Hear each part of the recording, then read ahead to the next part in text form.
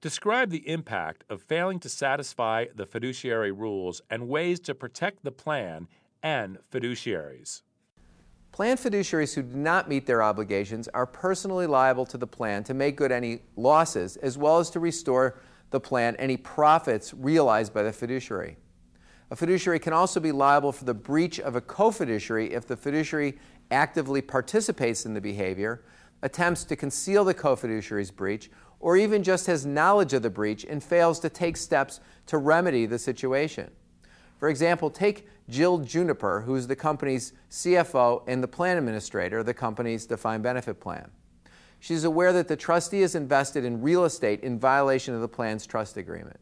Now, since Jill has knowledge of the breach, to avoid liability, she has to take action, such as notifying the Department of Labor or even suing the trustee. If a plan engages in a prohibited transaction, the fiduciary can be liable for allowing the transaction.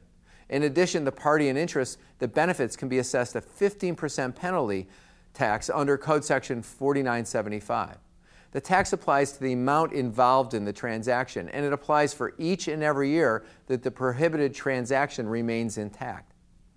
With the serious penalties involved, it's important for fiduciaries to take steps to limit their risk. Probably the most important step is to carefully document the processes followed by fiduciaries and an explanation of how decisions were made. Another important step is to clearly allocate responsibilities among fiduciaries in writing. ERISA does not allow agreements that will relieve a fiduciary from responsibility. However, ERISA Section 410B provides that a fiduciary or the employer can purchase insurance to cover losses. Similarly, the DOL has permitted indemnification agreements which provide that a party, that is other than the plan, satisfies any liability incurred by the fiduciary. Now, this allows an employer to indemnify its employees who perform fiduciary services. Now, plans also need protection from fiduciary breaches.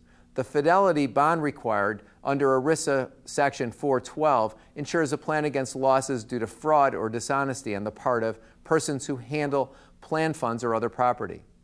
Every fiduciary of an employee benefit plan and every person who handles funds must be bonded for at least 10% of the amount of the funds handled, subject to a maximum bond amount of $500,000 per plan.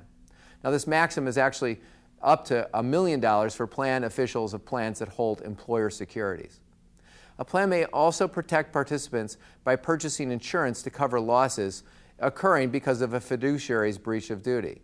When the plan buys insurance, the policy must allow recourse by the insurer against the fiduciary. The objective of this type of insurance is to protect the plan, not the fiduciaries.